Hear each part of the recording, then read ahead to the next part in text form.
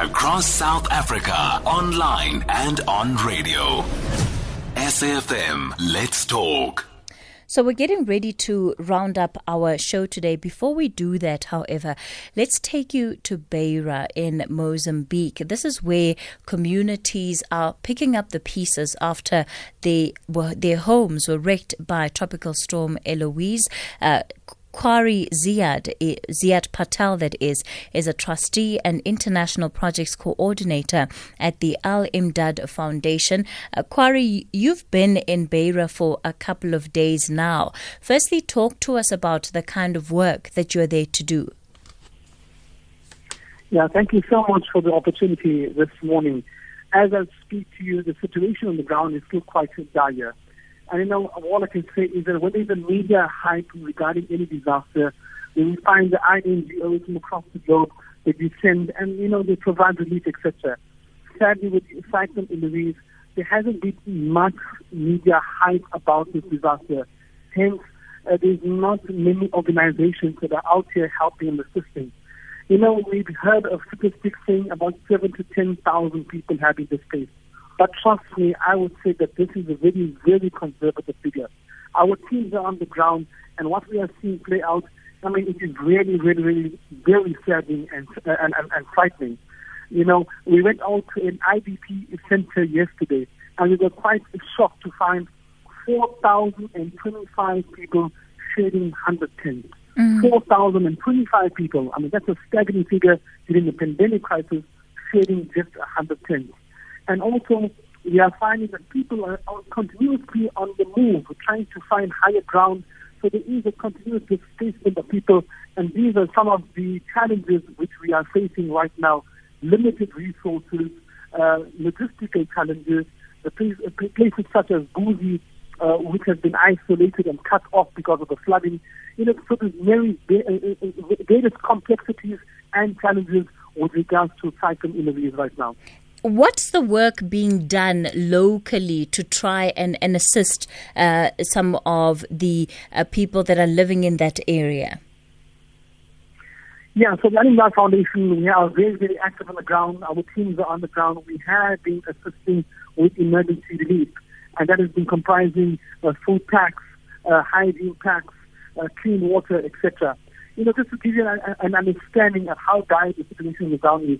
There are people that are still trying to escape into higher zones or to safer zones because there has been word out that Zimbabwe may open some of its sluice gates.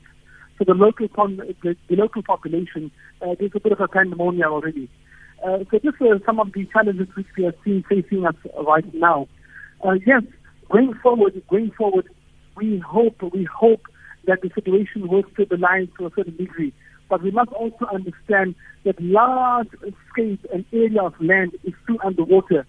And already these villages which we are talking about are very, very impoverished, poor villages. These communities are very, very, very poor. So here you have poor people are now coupled with another disaster. It only makes a very bad situation worse. It only exacerbates this sad situation. So these are some of the challenges which we are facing. But yes, our teams are on the ground. The good thing is that people are still very resilient. And going forward, we find that the livelihood of these individuals and these families is going to be affected because they all found from the ground, and now that is all on the water. But are you finding that there are more organizations that are coming to that area to give assistance? If I do a comparison between Cyclone Eloise, which happened in 2019, and I look at Cyclone Eloise here in 2021, in Cyclone Eloise, we had many organizations, literally hundreds of organizations from across the globe that descended and helped and assisted. Here comes Cyclone Eloise, and there's hardly many organizations that are active on the ground. In fact, there are just a handful of organizations on the ground. So resources are limited. Emergency aid is limited. The INGC, which is connected to the Mozambican government, their resources are also limited. And trust me, the displacement of people is increasing day in and day out by the hour. So this is some of the complexities which we are seeing on the ground. Also, what I want to say is that many people are being moved into these IDP centers. And these IDP centers, internally displaced people's centers, they cannot cope. They cannot cope.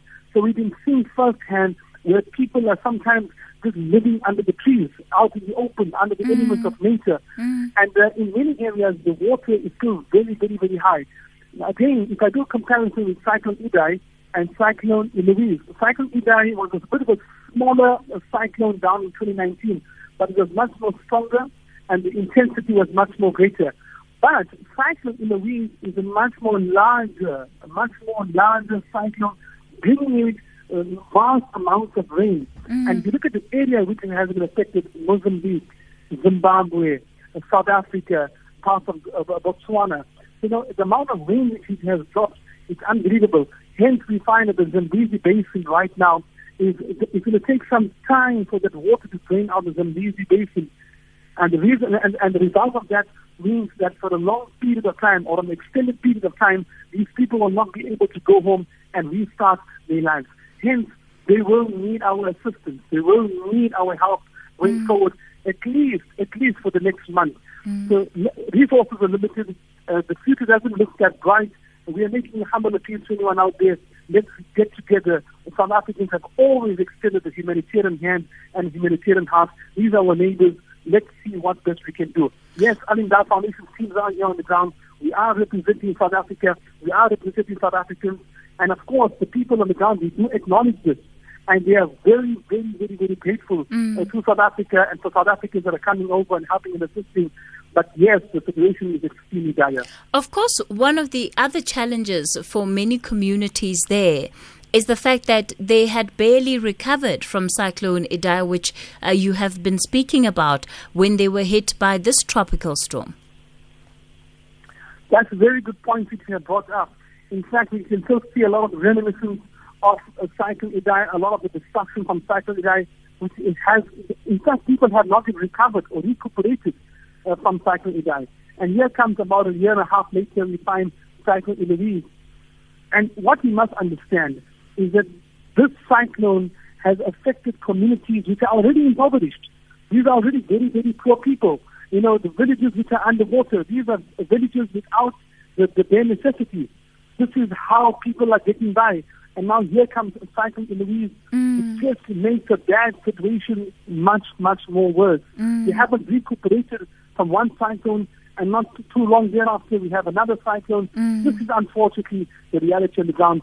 But I would say that we perhaps maybe need to be a bit more proactive and see what we can do for poor and impoverished communities in Southern Africa. It's such an important point that you're raising. I just want to ask you briefly before I let you go on the issue of, assistance that's coming through from the continent. Is there any coordinated efforts that you have seen?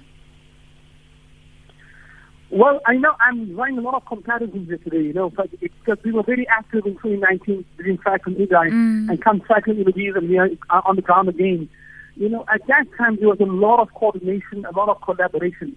But I think this time around, because there are so few organizations which are working in the Sofala area, the Sofala province, there is limited collaboration and limited partnerships, etc., in helping and assisting these people.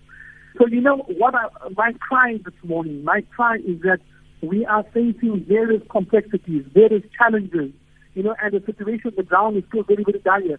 Just yesterday, I saw two young girls, maybe 5 or 6 years old. They had taken water in the bottle from the river, and trust me, it's dangerously high. And that's the water that they were drinking and consuming. So this is how dire the situation on the ground is. Again, we had noticed yesterday people trying to get to a higher zone or to a safer zone.